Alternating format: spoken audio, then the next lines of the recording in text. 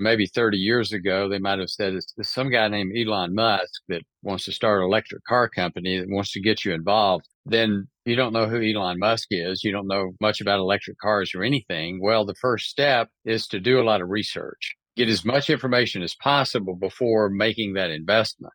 So some people will do more research to make a $10,000 investment than they will spend in improving their skills and gathering enough information about a person, and they're about to invest tens of thousands of dollars of salary and time.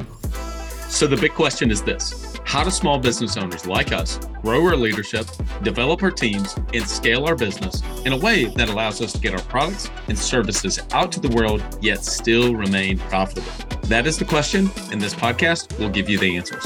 I'm Bradley Hamner, and this is the Club Capital Leadership Podcast.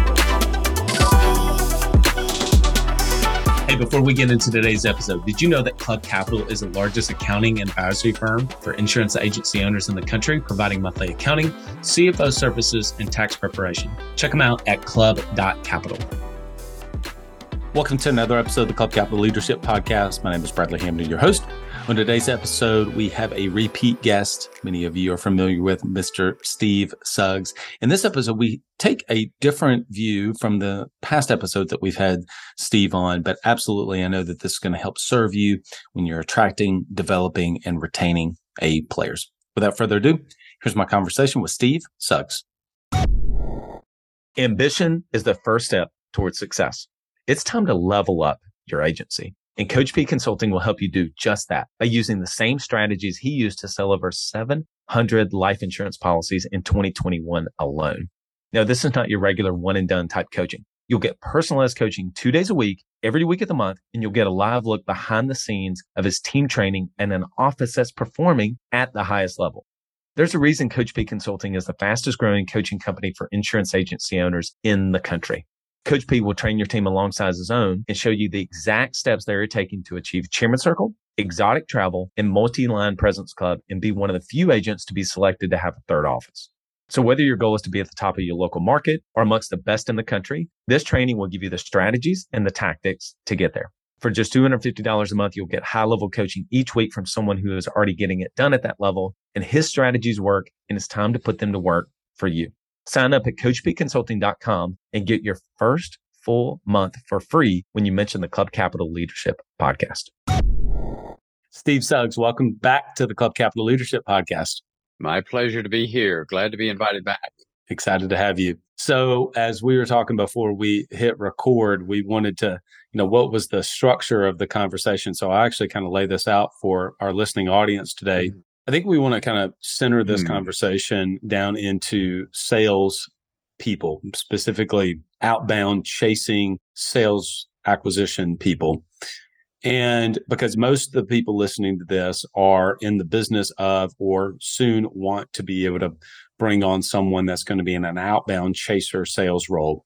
But furthermore, I think to frame our conversation is going to be around hiring, training, and then management. So it's almost on a continuum. It's the journey that someone comes on as part of our team. So the hiring formula, the training formula, and the management formula. So we're going to dive into each one of those today. So I want to ask you, you have absolutely probably some of the best data on hiring people in general, but also specifically in hiring sales reps. What are some of the traits that you've seen in great sales people?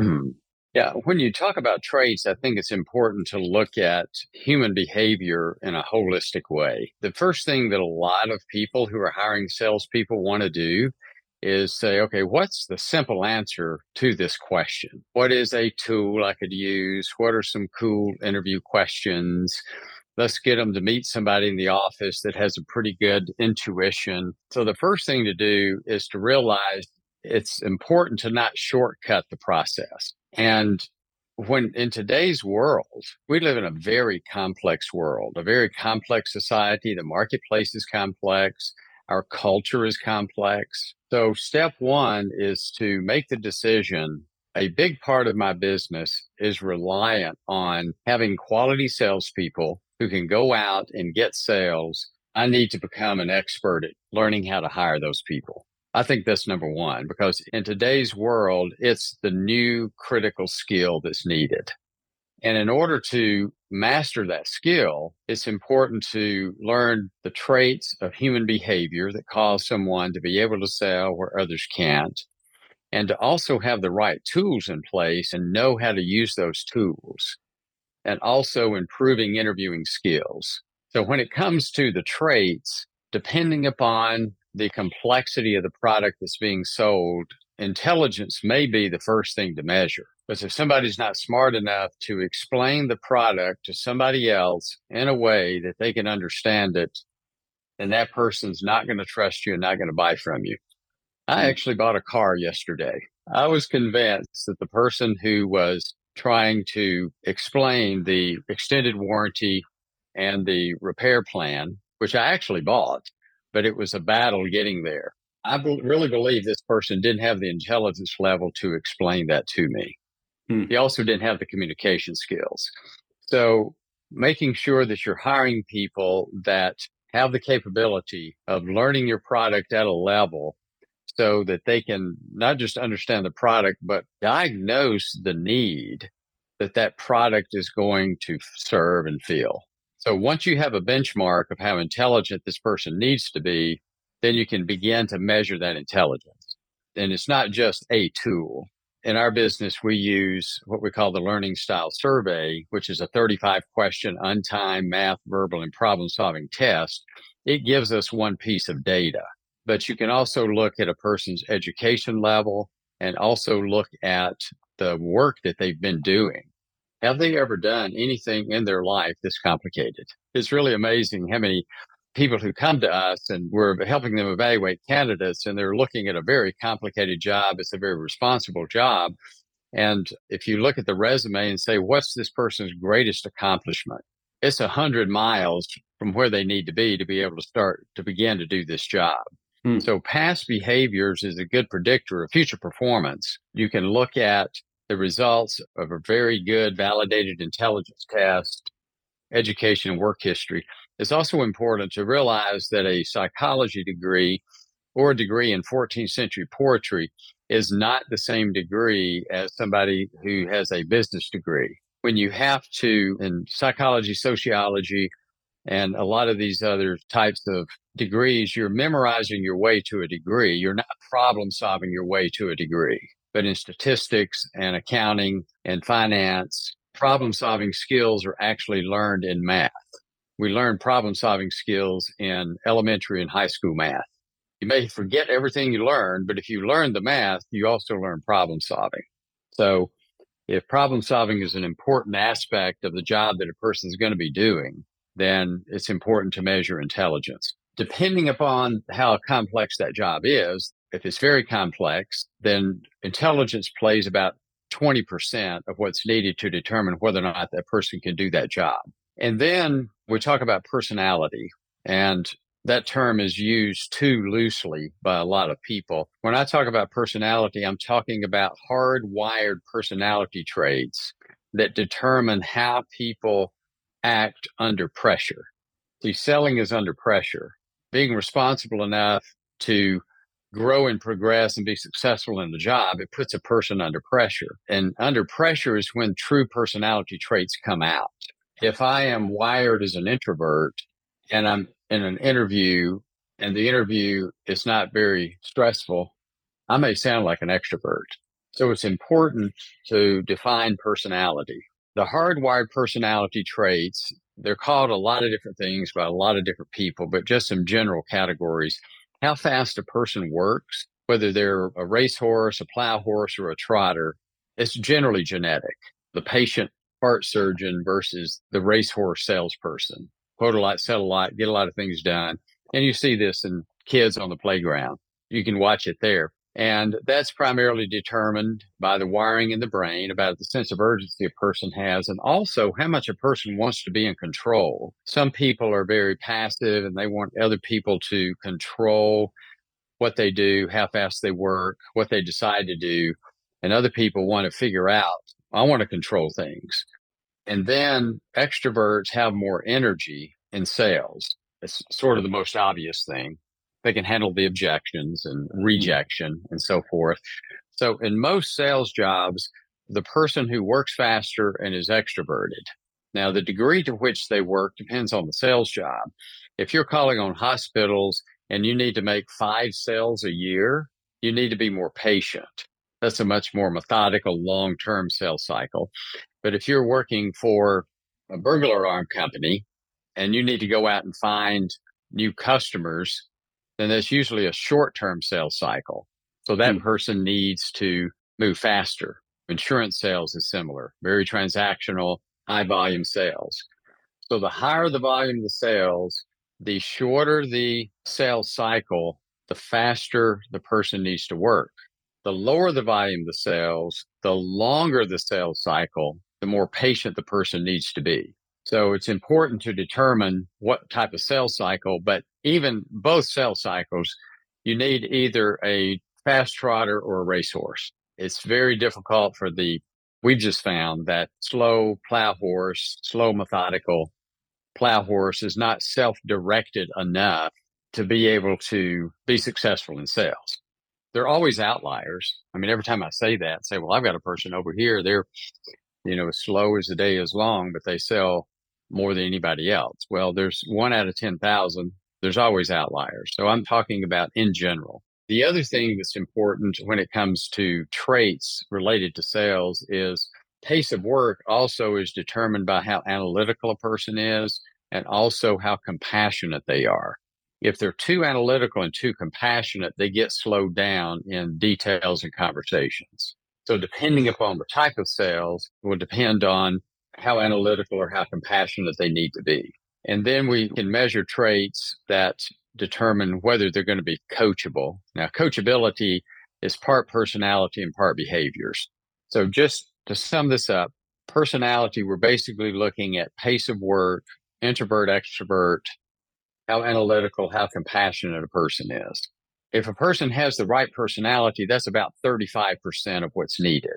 So I hear it all the time, Steve, I can't find anybody that can pass your personality assessment. Well, we're not necessarily looking for a person who has an A+ score on a personality assessment.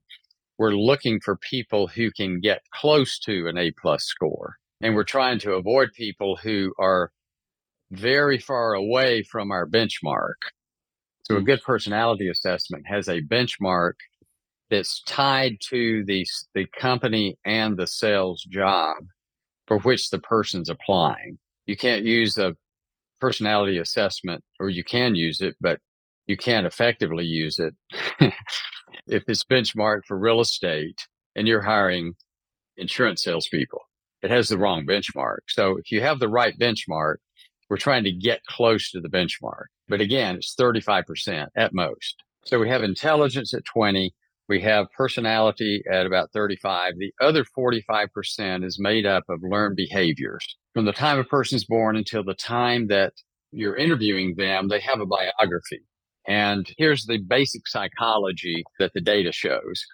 Age 0 to 2, parents are trying to keep the child alive with food and also nurturing and holding. From 2 to 4, that's the window of where they need to be socialized with other children. And to socialize a child, you're teaching them to treat other children the way they want to be treated. You're also teaching them when other children treat you badly, how do you respond to that? So this is very close supervised socialization of your child with other kids. Kids like to play games, so you teach them to play games. And we don't have time to get into all of that, but that if that socialization doesn't occur at all, typically that person ends up in prison, because after age 4, if that 2 to 4 was horrible, it's hard to turn that around.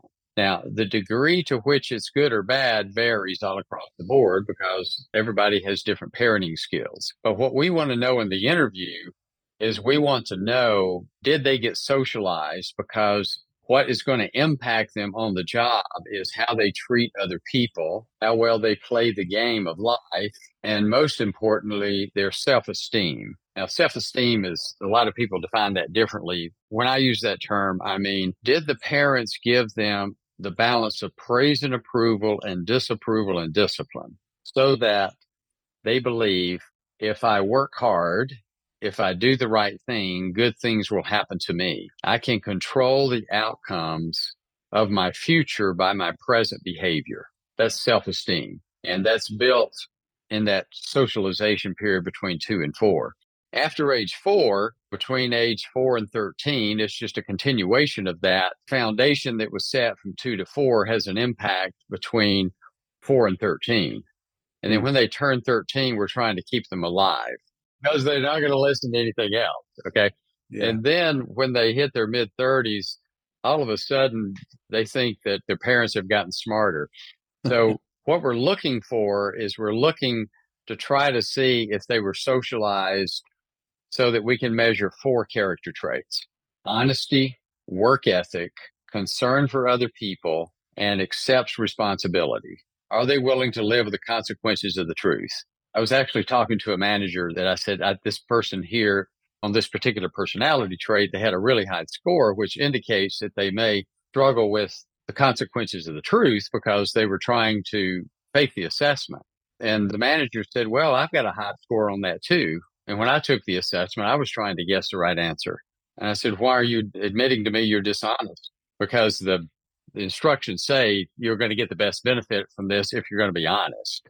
So honesty is an epidemic out there with some people. They're not willing to live their life so that whatever happens, I'd rather deal with the results of honesty than to deal with the results of being dishonest. So we have to measure that. Concern for other people, the golden rule. Do I treat other people the way I want to be treated? And accepts responsibility. Are they willing to pick up a load and trudge up the mountain? My parents brought me into this world. They gave me some tools to work with, but it's my job to live my life. I've got to solve my own problems. I've got to make my own way. I've got to go get a job. And when somebody's paying me to work for them, I'm going to earn every single penny. I'm going to go above and I'm going to go beyond. And that's the other epidemic that we have today. People want an easy job with high pay, and they call it work-life balance, which is an overused term. So honesty, work ethic, concern for others, and accept responsibility. So are they willing to work hard to get what they want? We call those character traits. That's also called conscientiousness, but you have to measure those with interview questions. You can look at their resume and their work history. And if you have the right set of questions for each trait, you can measure that. And so we actually have an interview guide. The questions are labeled. If you want to find out about work ethic, just ask those questions, which I'll divert here to interview skills here for a second. If you want to sharpen your interview skills, it's pretty easy. Read the question and don't talk. Read the next question, don't talk. You're going to get information that you would have never gotten because the tendency is to sell the candidate on the career rather than sell the candidate on the career and your selection process. So get them to volunteer to step into your selection process. That way they'll take your assessments and they'll go through your interviews with you. So we have intelligence, we have personality, and we have character. We also need to look at what are their motivations. There's a lot of people today saying, money motivation is not enough. Well, in sales, it might be enough because it's pay for performance. The other people may have other motivations, and it's important to find those out. But studies show that people who have to take care of themselves and other people, or they want to take care of themselves at the same level at which they can earn if they do a good job for you. Money motivated to make the amount of money that they can make if they sell what you want them to sell. And then the final thing is, are they passionate about what they're doing? Why do they want to be in sales? Why do they want to work for your company? Why do they want to be in your industry? And we sell more when we do that. So intelligence, personality, character traits, motivation, passion for the job. Those are the 5, right? That's right. Yeah. And you can think of that as CAMPS, CAMPS. Character, attitudes, motivation, personality. The S is skills, sales skills. We left out a letter for intelligence. I guess you have to be CAINPS. So it's just an acronym there for remembering that. So those are the basics of those traits to look for. I mean, we have hours of training on what those are. How do you recognize them during the interview process? And so a good formula to use is when you have a candidate in front of you in today's world, because so many people apply for jobs that have absolutely no skill whatsoever to do that job, there has to be an efficient way to screen them out. And so having a brief telephone conversation where you make sure that, yes, they know they've applied for the job. Yes, they're still interested. Yes, they know what the job is. And then explaining what the process is. And then once they agree on the process, have them take the assessments. And some people do that the reverse. They'll ask them to take assessments and then have a phone call, whichever works. Either way's fine. But you can actually screen people out with really good assessments. And then have a more in-depth first interview and a more in-depth second interview. In that second interview, it's good to involve other people so that you have more than one set of eyes looking on. And then if possible, check references and have them meet other individuals working at the company, on the team. So the more time you spend with someone, the goal is to, number one, know what you're looking for. And number two, how to look for that. What tools do you need to do that? And then follow the steps. Through doing that, you gather information. So if you have enough of the right kind of information, you can make a better decision. If a friend comes to you and says, I've got this limited partnership over here, it's a really good opportunity. Maybe 30 years ago, they might have said, it's some guy named Elon Musk that wants to start an electric car company that wants to get you involved. Then you don't know who Elon Musk is. You don't know much about electric cars or anything. Well, the first step is to do a lot of research, get as much information as possible before making that investment. So some people will do more research to make a $10,000 investment than they will spend in improving their skills and gathering enough information about a person. And they're about to invest tens of thousands of dollars of salary and time. So it's sort of a different paradigm shift that's needed to ratchet up the frame of reference needed to become getting really good at hiring. And that frame of reference is, I need to be an expert. I need to improve my skills. I need a system. I need the tools. I'm going to follow the system and the tools so I can build a better team.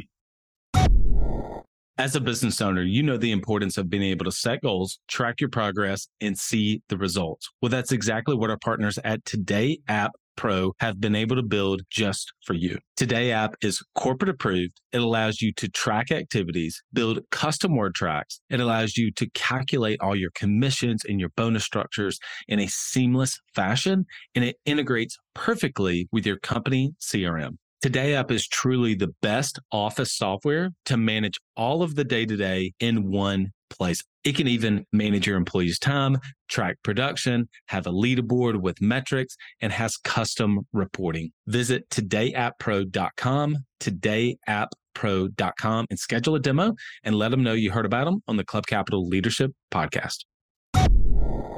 Are you an agency owner looking to grow your revenue, increase your bottom line, and better manage your taxes? Club Capital is here to help. Club Capital is the largest accounting and advisory firm for insurance agents in the country, providing monthly accounting, tax strategy, and CFO services. Way more than bookkeeping and your everyday run-of-the-mill tax prep, Club Capital is focused on providing financial and tax advisory services that help you plan and forecast your agency's performance. Their financial dashboards and agency forecasting tools help you better understand your agency's historical performance, create and measure future targets, and see how your agency compares to your peers around the country. Imagine what it would be like to understand the impact to your bottom line when deciding to hire a new employee, or forecast the impact rate changes or commission rates will have on your business. With over $200 million in tracked annual revenue and $140 million in tracked annual expenses, Club Capital has the data and the team to help you make better informed decisions for your agency. They will help you turn that back office stress into the backbone of your agency's success by giving you the tools to take your agency and your leadership to the next level. Visit club.capital today to book a solution overview with one of our business consultants. Club Capital, way more than a CPA firm. Have you ever thought Wouldn't it be incredible if you had direct access to our expert podcast guest in real time and be able to ask a question specific to your business? Well, now you have the opportunity to do that. After 3.5 years, we're finally launching a leadership podcast community, and we want you to be a part of it. We're launching this podcast community on June the 1st. Go to club.capital/podcast and you'll get all the details. You'll be able to interact with every single one of the podcasts that we record in real time and ask us questions and be able to ask the guest questions. In addition to that, we're going to have a monthly exclusive Q&A just for our leadership podcast listeners. Go to club.capital/podcast. That's club.capital/podcast and be one of the very first to join. I can't wait to see you in our leadership podcast community. I heard this quote. I think every one of us has been to a Chick-fil-A at this point, and whether you like Chick-fil-A or not, most people do. And you see the quality of the product that they have and the way they run their organization. There's been so many people that have tried to replicate what they do. And it wasn't one of the family members. It wasn't Truett Cathy or somebody at the leadership team said something to this effect. A lot of people want to compete with us in the Super Bowl, but they lost in the draft. And so you've said the word skills often in this interview, and I've heard you say it before. I think that the thing is that if you have had turnover, and we've all had turnover in some way, whether good turnover or bad turnover, you've experienced that. At the end of the day, if you lost it all, nobody can take away your skills. I mean, if you're breathing, you're listening to this, nobody can take away the skills that you've acquired. And so I think that what you're saying is that at the end of the day, you're not born to be a great interviewer. You're not born to be a great recruiter, hirer of people. You can acquire the skills. That's what I hear you say. And so it's like, not that Steve Suggs was just naturally born to just he's just privy to be able to select great talent. I mean, you may bend that way, but the reality is there's things we can do through the structure of the interview questions, the way that you learn to ask a question and shut up, those sort of things that you can learn along the way that bend the odds in your favor. Not once have you said, this is a foolproof system. You just follow this thing, you'll never miss. No, but you have a better chance. Is that fair? Yes, because people are complicated. There are thousands of formulas for a good marriage. Well, we still have a 50% divorce rate. It takes a lot of work because two people are involved. That's right. All right. So let's move quickly. Let's take a little bit of time. Now we've gone through the process. We've reviewed this. We've improved our skills and we pull the trigger. You pull the trigger and you make an offer. You bring the person on. And I'm really going to ask this outside of onboarding. Okay. Now you can even share your thoughts though on where you think onboarding stops and where ongoing training begins. But I'm asking this question specifically from ongoing training, not the first 30 days of onboarding. We've discussed that with different people on the podcast. I'm thinking about, what does world-class training regimen, what's a world-class training program look like? So share with me, let's say I brought on 3 people. What does it actually need to look like to put together a world-class training program for these great salespeople we've just hired? Well, coaching comes into that also. So let's talk about the program and then we can layer coaching into that too. Let me define coaching first. Okay. Coaching is, first of all, understanding who you've hired and how that person needs to be coached, because you can't coach 2 people the same way. And coaching is not pep talks, because they last as long as from the time the salesperson goes from your office and gets back to the phone. That's how long a pep talk lasts. So getting to know the person that you're going to be coaching, and it takes time. There are processes that you can follow. There are interview guides that you can use to get to know them at a very deep level, and also understanding their personality. You learned a lot of the things about their motivation, their passions during the interview. Well, it's important to understand their motivations and passions as a coach. So the foundation of getting someone to maximum potential is, first of all, understanding how do they need to be coached. How do I coach them different than somebody else? And then, because most sales is pay for performance, figure out how much that person wants to make or can make if they hit your sales target for them, not the minimum, but the maximum. So let's say they make $70,000. Then you ask them the question, how much money do you want to make to get out of debt, to have disposable income? So hopefully with that kind of question, they're going to say your number. Now they have a personal income goal. So from that point forward, you don't have to mention quota ever again.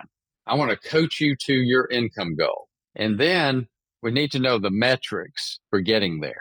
How much do they need to sell at a certain closing ratio in order to be able to hit that target? And then once you know how much they need to sell, how many presentations do they need to make per day? And then where are the prospects going to come from?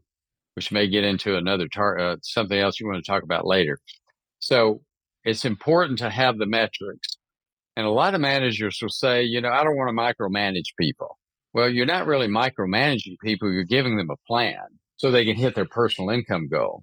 And if you go to any manufacturing facility, they're going to have metrics. How much does this person need to produce in order for us to pay them this amount, in order for us to make a profit? So having sales metrics is key. The income goal with the sales metrics is the foundation. And so now you're coaching the person to help them get what they want. And when you set that income goal, it needs to be specific over a certain period of time and help them decide what they're going to do with the money. So if a person says, if I'm making $70,000, the first thing I want to do is save $6,000 so I can have a down payment on a car. So that's $500 a month. Now you're celebrating with them when they hit the $500 a month goal. And so here's what happens psychologically. When a person sets a goal, their optimism goes up. The number one thing that will increase optimism is to set a goal that's meaningful with a timeline and measurable. It goes up again every time you hit a benchmark toward that goal, because all of a sudden now they're believing I can do it. I've got something to aim for. I can do it. And most people today are aimless. They don't know what they want. I want things better than today. Well, what does that mean? What's better? One more French fry? Is it something more substantial than that? And most people haven't thought about that. Mm-hmm. So once that foundation is in place where they've got that personal income goal and you have the information that you need as the manager to coach that person the way they need to be coached, so that they begin to respond and they believe that you believe in them and that they believe you got their best interest in mind, then you start layering on top of that sales training and needs-based sales training. Even in quick transactional sales, you're still using really good needs discovery questions and getting good at the needs discovery piece of that. It takes some products, the needs discovery phase is long. Sometimes it's short, but if you're selling insurance, it's not just what's the model of your car, how many miles is on your car, who are the drivers. That's important to put the quote together. But other needs-based questions are, other than price, how are you going about in making this decision? Other than yourself, who will be involved in making this decision? When you're trying to decide which company, which agent to do business with, what's important to you? Call those the feeling questions. So there's fact questions, what kind of car, there's feeling questions. And even in that transactional type buying of just the automobile insurance, it's still a needs-based process that can be used in order to increase closing ratios.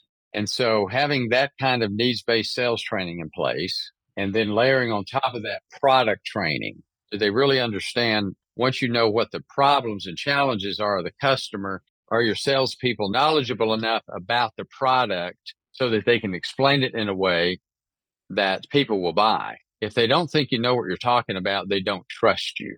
People buy from people they trust. If you appear to be an expert, trust goes up. So sales training, product training, and then ongoing practice. Things like word tracks and drilling and scrimmaging word tracks until it becomes part of the person's DNA. I mean, selling is the oldest occupation out there. A lot of people say that it's something else, but that was actually sales also. So we know what the formula for selling is. Mhm. And so we know what word tracks work.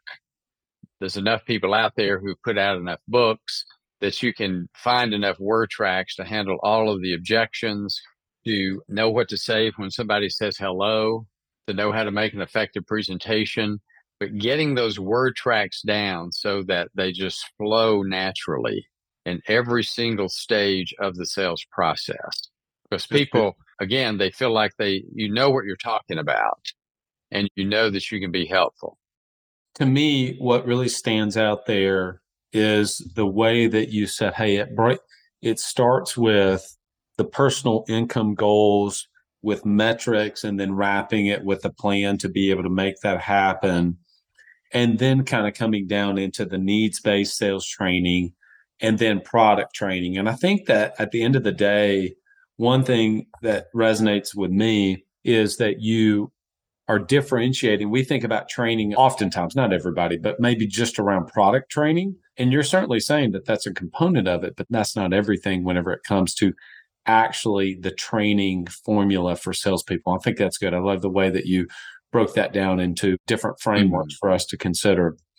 Similarly, the way you did with training and coaching, I'd love to hear your thoughts around leadership and management and the two of those. I mean, that'd be the last kind of part that we cover here as I was thinking about it from a management perspective. But why don't you talk about leadership and management and how they differ from one another? Well, one is, I think leadership is more big picture. What are the goals you're trying to attain? And it's not just what are my personal goals for this business? What are my personal income goals? But also, what are some of the other missions that I have for the people who work for me? What kind of community impact do we want to have? How do I want to impact the lives of the people who are working for me? Help them get better, help their families get better. So leadership is kind of that holistic, above the business impact that you want to have in all of those areas. And I think management is the execution of the plan for that.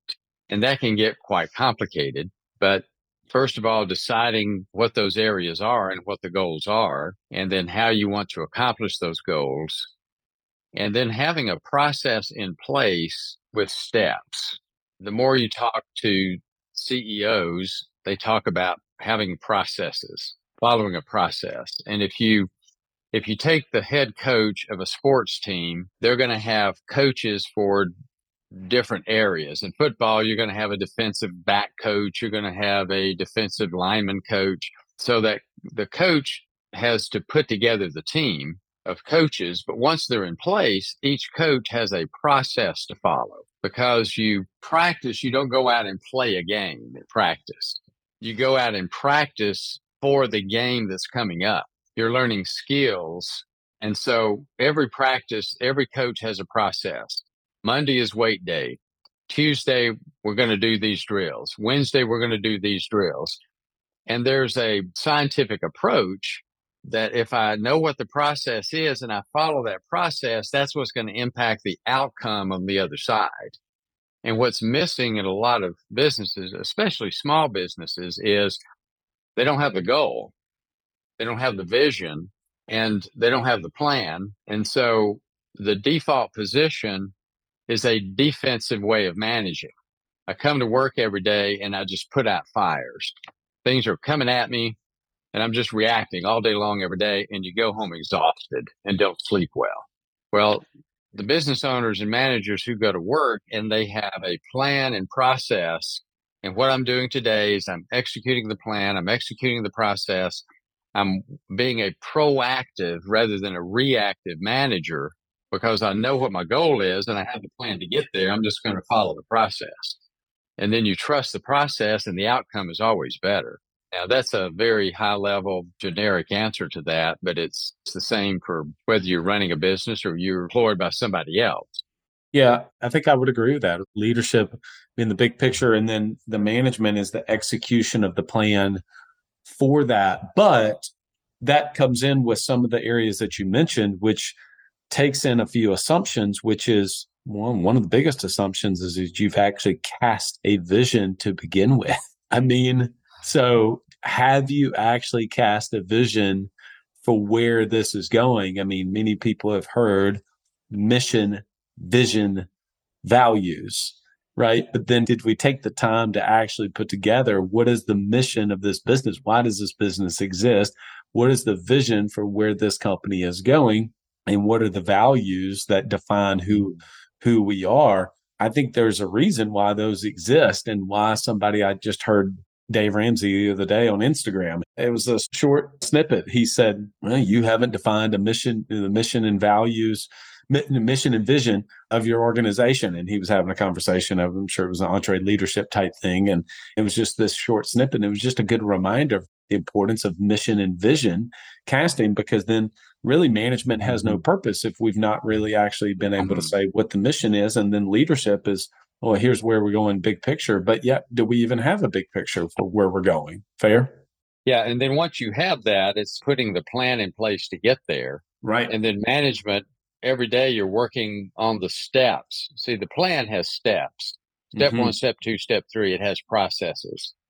You're following the steps, you're following the processes, and that gets you out of reactive mode. And so when you say, you were talking earlier, I'd rather be working on my business instead of in my business, but you said, I'd rather be working above my business. Well, the way you work above your business is you've got to have that mission and vision and values. You've got to have the plan. And then every day you're executing an offensive strategy where you're going after it. You're solving the problems before they happen. I like coming up on, by the time this releases, we'll be in the middle of football season. But at the time we're recording this, it's right before kickoff. I much prefer playing offense as opposed to playing defense. Defense may win championships. I've heard that often, but I like scoring touchdowns. Hopefully Auburn will score more touchdowns this year than they have in the past. Steve, this has been great. You've been awesome. People want to connect with you and your team, find out how you can help them and how CTS can kind of get plugged into as a part of their overall recruiting system that they have. Where would you point them to? Our corporate website is salesmanage.com, SALESMANAGE.com. And you can go in a lot of different directions there. You can go into the recruiting direction. You can go into the coaching direction. You can go into the sales training direction. And if you want to reach out to me, just go to my email address. It's Suggs, SSUGGS @salesmanage.com. Awesome. Steve, appreciate you coming back on, my friend. I'm always glad to be here. Love to come back again. It's good to be with you. Good to be with you as well. Well, I hope you got a lot out of that episode. I always learn different things from every one of the guests that we have on, and Steve is certainly no exception. I always enjoy the conversations before and after whenever we hit record with Steve. And I think there's always try to give one or two of the big key points. I think every time I come out of it, I think to myself, there's such a value in having a team full of A players and having a structured system to be able to recruit those A players. How do you attract them? How do you develop them? And how do you retain them is absolutely so key. And obviously his assessment CTS, many of you have used different things such as Colby and Strength Finders, et cetera, as part of the process. And I hope that many of you hear Steve himself to be able to say that it's a part of an overall master recruiting system. If you'd like to learn more about Steve, send him an email, connect with him with CTS and Can They Sell? Big shout out to our podcast sponsors, obviously, Coach P Consulting, Autopilot Recruiting, Club Capital, and Today App Pro. Talking to Steve and part of that overall process, it's a perfect segue to work with Autopilot Recruiting. Many of you use CTS, many of you use Autopilot Recruiting and have just given rave reviews about both. And they really do work in tandem. If you're wanting to be able to source really great, amazing candidates for your business, but at the same time, be able to then develop those people, that's perfect combination where Autopilot Recruiting and Coach P Consulting come in. They help you to be able to attract A players, utilizing, obviously, you can utilize CTS or other different assessment tools that are out there. And then once you get them on board and get those A players on board, you got to be able to develop them. It's just like in college football. You got to get 5-star recruits, but then you got to develop them once they're on campus. Go to Autopilot Recruiting and CoachPconsulting.com. I have become a fixture and just love data to make decisions off of. And so whether that's the data off of your sales team, your service team, to be able to have clear analytics about how they're doing, and to be able to take some of the word tracks, customized word tracks, and put it on exactly where the work is happening. That's exactly what Today App Pro does. Go to todayappro.com, todayappro.com. They work with your CRM, your corporate approved CRM. It's a beautiful design. Your team is going to love it. And it's not something that they just use occasionally. It is a seamless experience that has an all-in-one for you to be able to put those customized word tracks that maybe you've gotten from Coach P Consulting or from other places, the way you like to sell. And at the same time, it's going to give your team exactly the insights they need for their activities and their results. And truthfully, the same thing is true with Club Capital. Being able to have insights into your financials is absolutely key. Go to club.capital. All right, everyone. Till next episode, lead well.